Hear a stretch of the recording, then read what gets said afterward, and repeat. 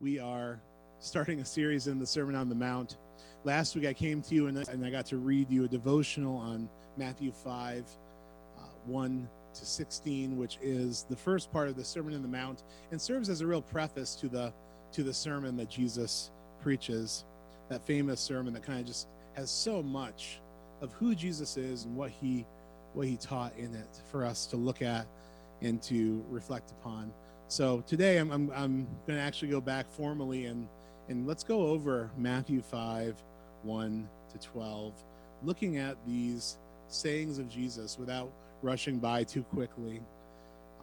And I just wanted to share a few of the thoughts I've had this week, even since we met last week and talked. The proclamations in Matthew chapter 5 are blessed are the poor in spirit, for theirs is the kingdom of heaven. Blessed are those who hunger and thirst for righteousness. It's prefaced with these sayings of blessedness. And because of who Jesus is, being God, the image of the invisible God, Jesus is making declarations that these are the people who are blessed. So it really, how you feel about these things, what emotions come forward, what thoughts come forward, are one thing. But Jesus is saying, you're blessed if this characterizes you. So whether or not this morning you feel blessed or not, if you carry these characteristics, Jesus says you are blessed.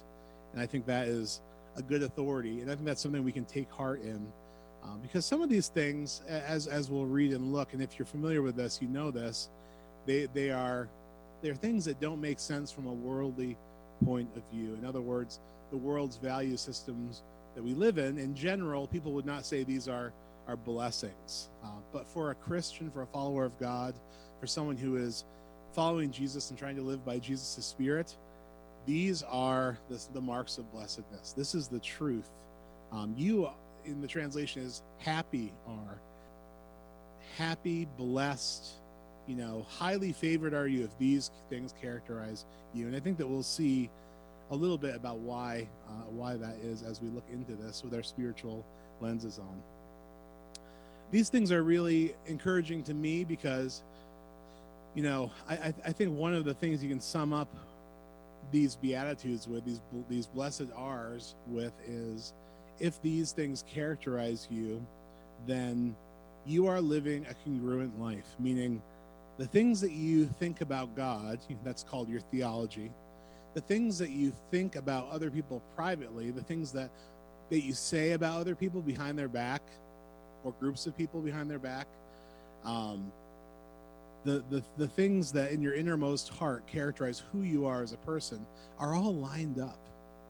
And so part of the blessing of the Beatitudes in this part of the Sermon on the Mount is what they're saying is you line up in your thoughts about God. Your thoughts about God line up with how you treat people and how you talk about people and groups of people when they're not looking behind their back.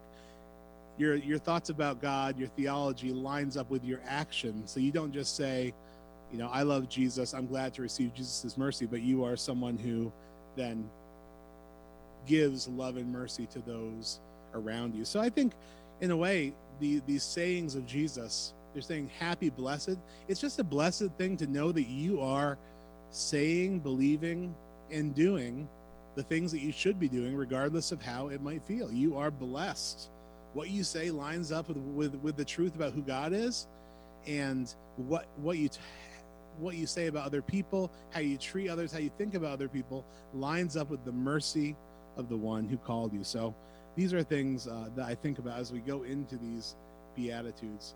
Because if you're anything like me, you have some dissonance, you have some things that trouble you when you consider yourself. You think to yourself, I believe these things about God, yet I have disdain for this person in my heart or this group of people. This is not good. This is not congruent. God had mercy on me, and the depth of my sin forgave me, but I'm holding unforgiveness towards this other person. I look down on this person for being needy and needing this or that thing. But God looked down on me when I was needy, and he gave me what I needed. And so, the blessing of the Beatitudes is, it's a humble way of looking at life. It's a dependent way of looking at our relationship with God. But it's a happy way because your thoughts about God match up with your thoughts about others and how you treat them, because you're reflecting how God's been merciful to you and loving to you. And what you do, what you say line up. And that's just a happy place to be, being congruent, being someone who is what they appear to be, being authentic, that's what kind of the words pure in heart mean, being undivided in our person, and fully what you see is what you get. That's what God's looking for. I actually think that the eyes of the Lord look down on the earth to see whose hearts are fully his, and he wants to see people that are reflecting the mercy and love that Jesus has given, and whose lives kind of match up. So again, these are marks of that you are coming to a maturity of all these things lining up. What you believe about God matches how you think about and treat other people, matches how you act in the world, and it's all kind of harmonious. And it's easy. And I think when you're in this mindset, also, it's easy to pray to God and ask him for things because you know that your heart's in the right place. Like I'm asking God for this because I sincerely desire him above all things. So these are marks of excuse me, mature Christianity, marks and blessings. Happy are you when you're at peace because you are actually living, saying, doing this stuff, and that's a cool thing. As we're getting into these, another observation I wanted to make about them is one leads to another. We kind of read these blessings sometimes as isolated statements. If you listen to them, they all sort of lead to one another. Blessed are the poor in spirit, it says, for theirs is the kingdom of heaven. So what characterizes someone who's poor in spirit? Well, it says, blessed are those who mourn, for they will be comforted. This is mourning because of our incongruencies, because of our sin and the darkness of the world that we have been a part of. It says, blessed are the meek. Being this person who's poor in spirit, who's mourning, leads to meekness, which leads to a hunger and thirst for righteousness, to be right, to be one with God, which leads to blessed are the merciful, for they will be shown mercy. You become a merciful person. Who is blessed are the pure in heart, for they shall see God. Who is one in mind and action, not one person this place, one person that place. And these things lead to being peacemakers, people who build bridges and actually not only have peace with God themselves, but bring others to peace with God. This is all the fruits of humility, and they all sort of, one leads to the other, as we will see. So what I'd like to do as we read Jesus's kingdom, this is what characterizes my people. I want to read this passage as a whole, and then I want to kind of go through and look at the original language about what these things mean and kind of see the progression through this teaching. Matthew 5:1. Now when Jesus saw the crowds, he went up on a mountainside and sat down. His disciples came to him, and he began to teach them. He said, blessed are the poor in spirit, for theirs is the kingdom of heaven. Blessed are those who mourn, for they will be comforted. Blessed are the meek, for they will inherit the earth. Blessed are those who hunger and thirst for righteousness, for they will be filled. Blessed are the merciful, for they will be shown mercy. Blessed are the pure in heart, for they will see God. Blessed are the peacemakers, for they shall be called children of God. Blessed are those who are persecuted because of righteousness, for theirs is the kingdom of heaven.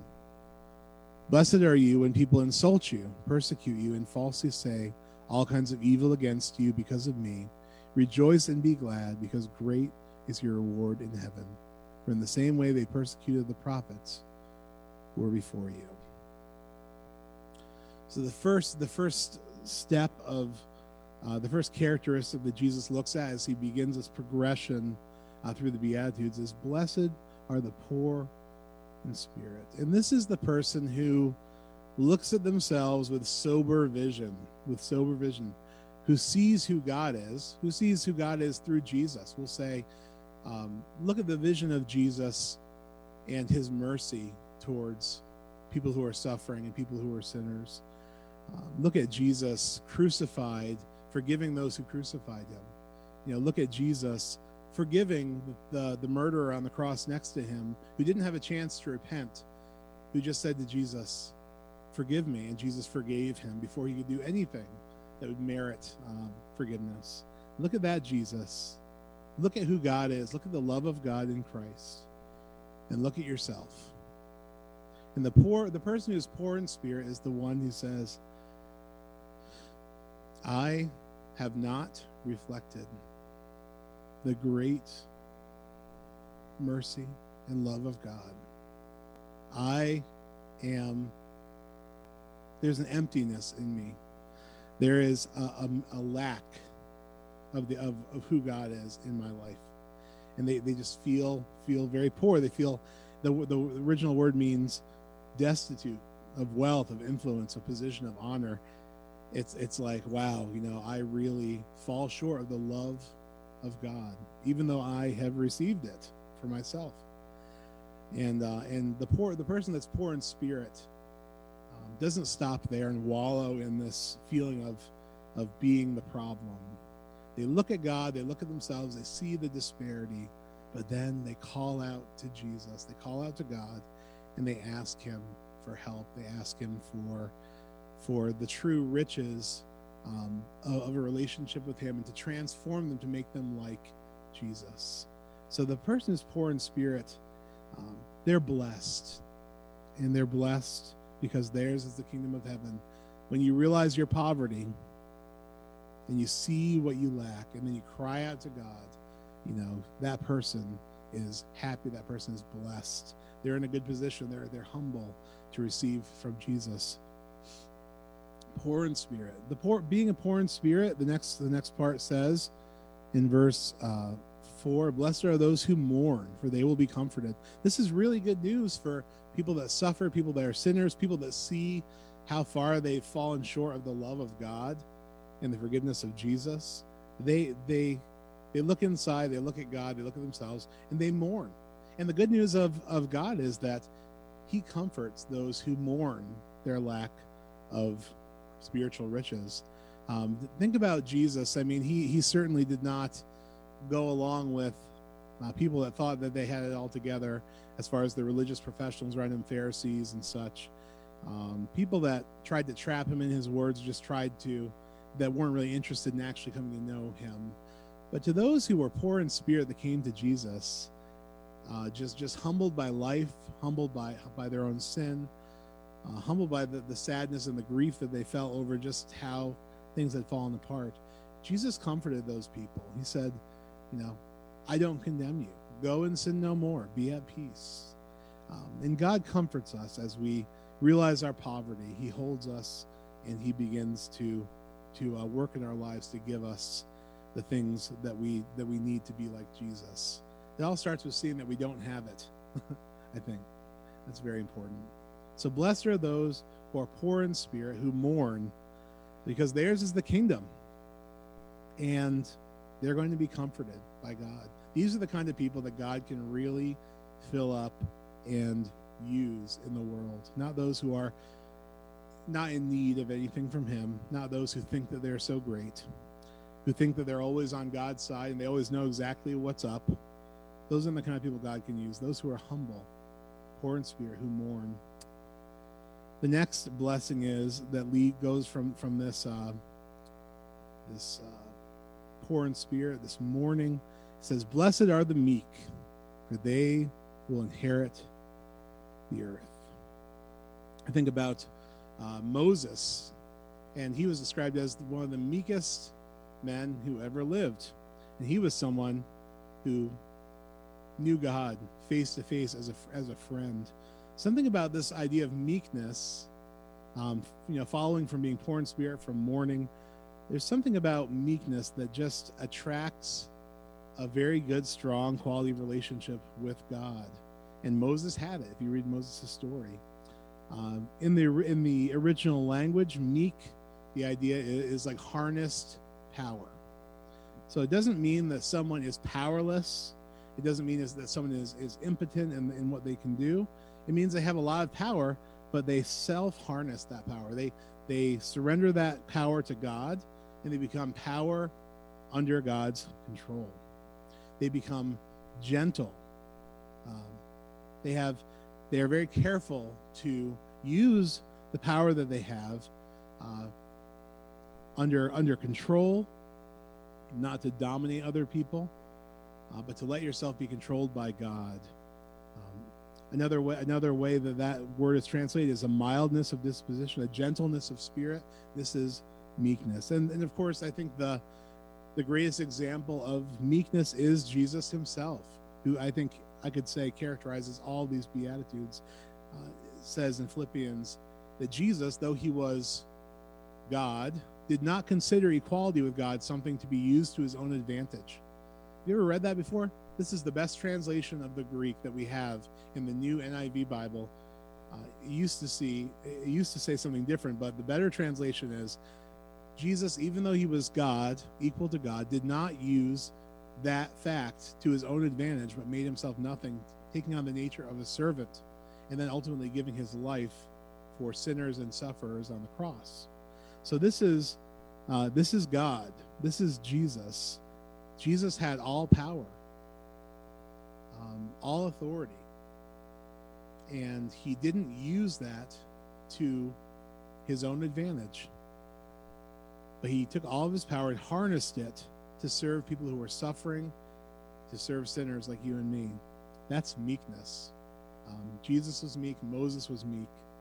God loves a meek man or woman who has the power but holds back and only exercises that power for the good of other people, to lift them up, to not using it to their own advantage.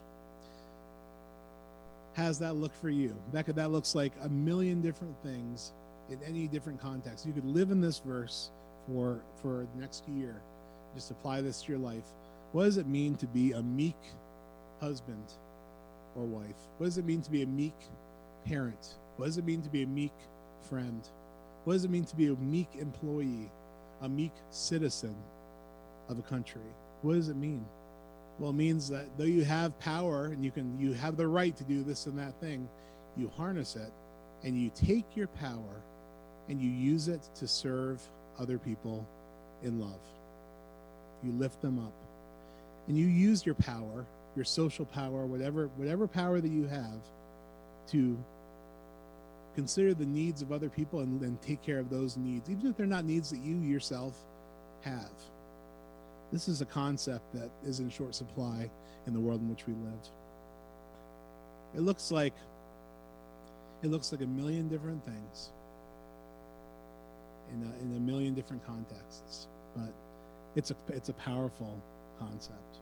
What if we lived our lives like when we hear about a need of somebody in our community, of some group of people, we took our social power, we laid it down and used everything that we had to lift up these people who maybe have different interests than we have. That's what Jesus did for us on the cross. So blessed are those who are poor in spirit, who mourn over their sin. Theirs is the kingdom of heaven. They will be comforted. Blessed are the meek. They will inherit the earth. Blessed are those who hunger and thirst for righteousness. Someone who is poor in spirit, who mourns, who is meek, harnesses their power. They hunger. The next part of the progression is they hunger and they thirst after righteousness. This is to crave with the greatest hunger imaginable, or to crave with the greatest thirst that you've ever had. That you're driven, that your appetite is for God's righteousness. And this is really something that characterizes a mature, growing disciple of Jesus. They see their poverty, they see what God has to offer, they believe in God's love for them enough to hunger and thirst for more of him. And part of, when we were singing these songs this morning, I couldn't help but think, as we sing a song like Build My Life, that's a song of hungering and thirsting for righteousness. I want to build my life on your love. God, show me how to do that. Show me my blind spots. Help me to grow and to crave after who you are and being like Jesus in this world, to control the power I have, to live in a meek way. And this is the definition of integrity, to live in congruence with the truth of who Jesus is, and looking at ourselves and understanding that we need something outside of ourselves, that we need to crave and thirst and hunger after God. It's powerful language. The next, and the promise is, for those that actually hunger and thirst for righteousness, they will be filled. That's the good news. It's like, blessed are those who mourn, they will be comforted. Blessed are those who hunger and thirst for righteousness, they will be filled. It's an appetite that God gives us. It's an appetite of humility, and he promises to fill us. I just think God loves worshipers like this, who come to him every day saying, have mercy on me, fill me, help me. I want to be like Jesus in this world. I want to live out your kingdom and the values of your kingdom. To that person, Jesus will give the resources of heaven. The next step in this process, blessed are the merciful, for they will be shown mercy. This is one that really is, if you don't understand it, it is defined through Jesus in the Lord's Prayer. It's defined in parables. The idea is very simple. God has been merciful to us. And so if we, who have been given all this mercy, then turn around and are not merciful to another person who's made in God's image, then there's a problem. There's a big problem. And the Lord's Prayer says, forgive us our sins as we forgive those who sin against us. It's almost a conditional thing saying, forgive people just the way that I forgive people, Jesus. God, if we look at ourselves and who we are, look at who God is, we become poor in spirit, we mourn, we become meek, we hunger and thirst for righteousness. We realize we have obtained a ton of mercy from God. He's given so much mercy and love to us. Let's be merciful with the expectation of God's ultimate mercy in our lives. Let's reflect mercy to other people. The world does not have a lot of mercy for anyone.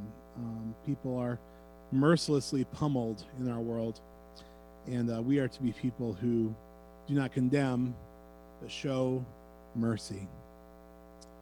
And this is supposed to be our kind of default way of living.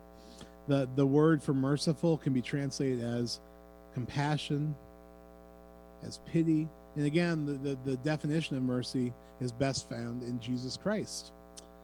In Hebrews 2:17, it says, for this reason, Jesus had to be made like people, fully human in every way, in order that he might become a merciful and faithful high priest in service to God, and that he might make atonement for the sins of the people. God became in the form of Christ, as it came as a man, because of his mercy. He was motivated to be a faithful and high priest by his mercy, by his compassion, by his pity for us. And it says, blessed are the merciful, for they will be shown mercy. The next step here says, blessed are the pure in heart, for they will see God. This is about, the heart is the center of our being. Everything we think, everything comes from in our lives. And this idea of being pure in heart, it's this inward purity with God and an unmixed sincerity for other people. I liked reading that in one translation. To be completely sincere, to live your life in the open.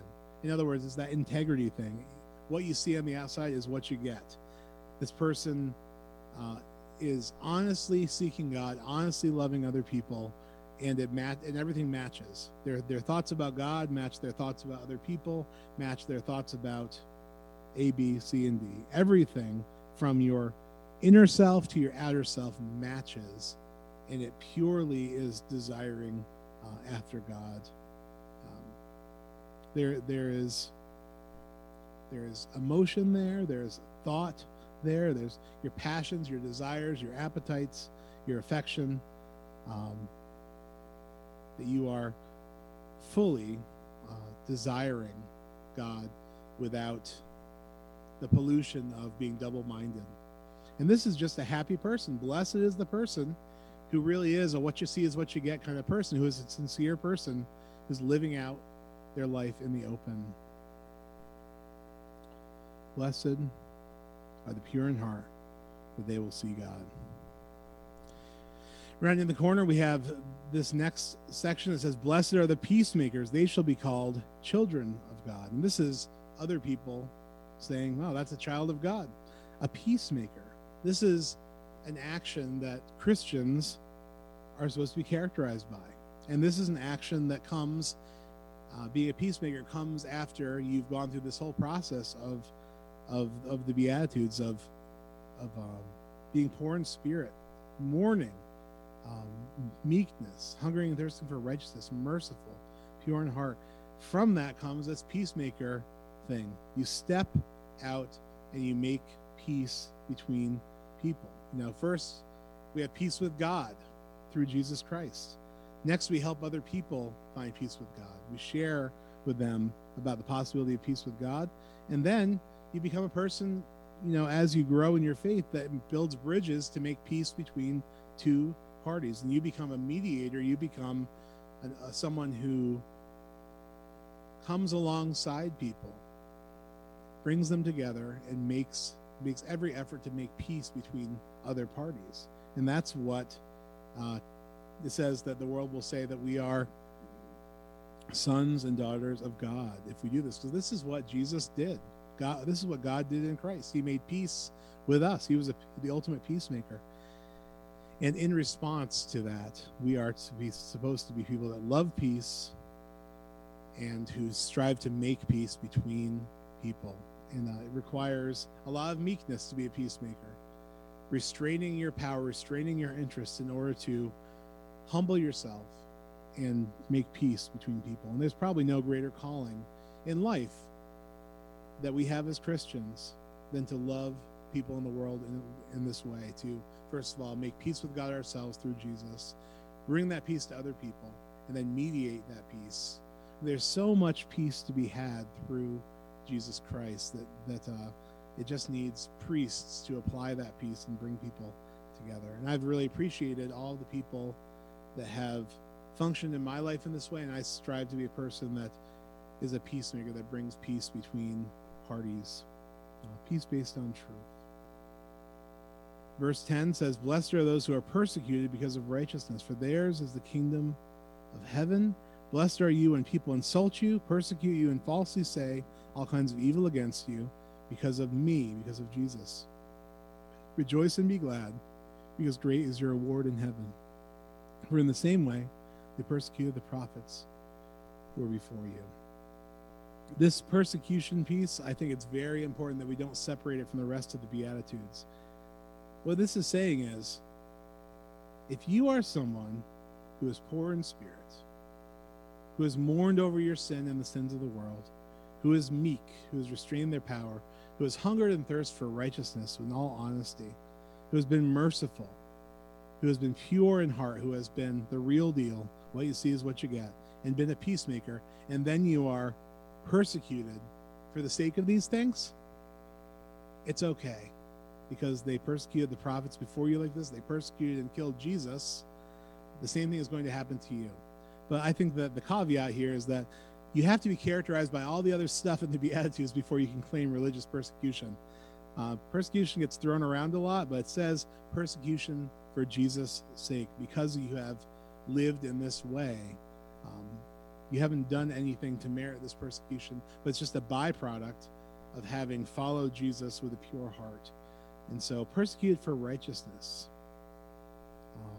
This is not something that is going to be unusual, but in a world system with different values than Jesus has, it's going to perhaps happen as we live with integrity. So persecution can happen. It says in 2 Timothy 3:10, you, however, know all about my teaching, my way of life, my purpose, faith, patience, love, and endurance, persecutions, and sufferings. This is Paul talking to Timothy. He's saying, basically in that verse, you know all about how I've lived out the Beatitudes. I've taught, I've lived this way, and my purpose and faith, and I've had patience, love, and endurance. You've heard all about it. And that says, in fact, everyone who wants to live a godly life in Christ will be persecuted, just as I have been. Though Paul lived out the ethos of Christ, of love, of forgiveness, of the ministry of the Holy Spirit, he was persecuted. And he says, everyone who wants to live a godly life, who wants to follow Jesus, is going to clash with the world system. And interestingly, it doesn't just say, blessed are you in verse 11, but it says, actually in verse 12, you should rejoice and be glad, because great is your reward in heaven. For in the same way they persecuted the prophets who were before you. If you are being persecuted truly for the sake of righteousness, for the sake of living the love and ethos and mercy and grace and forgiveness of God through Jesus Christ, you're blessed. You have nothing to be anxious about. You have nothing to worry about. There's nothing wrong with you. This is just the way that it goes. The world crucifies the one who came to save it. The world has not recognized the light of Jesus, and they snuffed it out. And that's how the world system and the powers of this world treat many times those who come in humility and meekness and love in Jesus' name. So he says, rejoice and be glad, because God sees it, other people see it, the enemy sees it. And great is your reward in heaven. If you live this ethos of the kingdom, you will be great in God's eyes. So the Beatitudes, these are the marks of maturity in Christ, and really they are all about humility, about looking at who we are, looking at who God is, and just crying out to him, I need more of you in my life. I need less of this stuff, this hatred, this unforgiveness. I want to be a peacemaker. I want to join Jesus in his peacemaking work in this world. And I want to be a meek man or woman who, though I have all this power and social power, and I can do all these different things, I choose to lay down my rights to serve the needs of other people, which are very different from my needs, in love, and take on causes for the good of other people that don't even benefit me, for the sake of the kingdom of God. Because God did that for us. In love, God took on our rebellion, our sin, and he became a perfect high priest who took all of that on himself and took care of it at the cross so that we could have peace with God. And in doing this, we reflect him. So this is the preface to the Sermon on the Mount. This is the blessings. Happy are those who are congruent, who really, what you see is what you get. They will see God. Theirs is the kingdom of heaven. And God will never disdain or turn away from the person whose heart is truly his, who's really seeking after these things. So we're going to sing about the goodness of God. That's appropriate. This last song, God, You Are So Good. Let's look at the goodness and beauty of who God is. And I pray that we would be a people that are characterized by these marks of Jesus. That we would be a meek people. We lift up all of these thoughts, all of these desires. We hunger and thirst after you. We pray that you would make us like you. In the midst of a world that's increasingly full of darkness, that we would shine like lights as we imitate Christ's humility and love. Pray this in Jesus' name. Amen. Well, we'll see you next week online, and hope to talk to many of you sooner. But God bless. Thank you for your patience and for walking with me and walking with one another in love through this time. And God bless you all.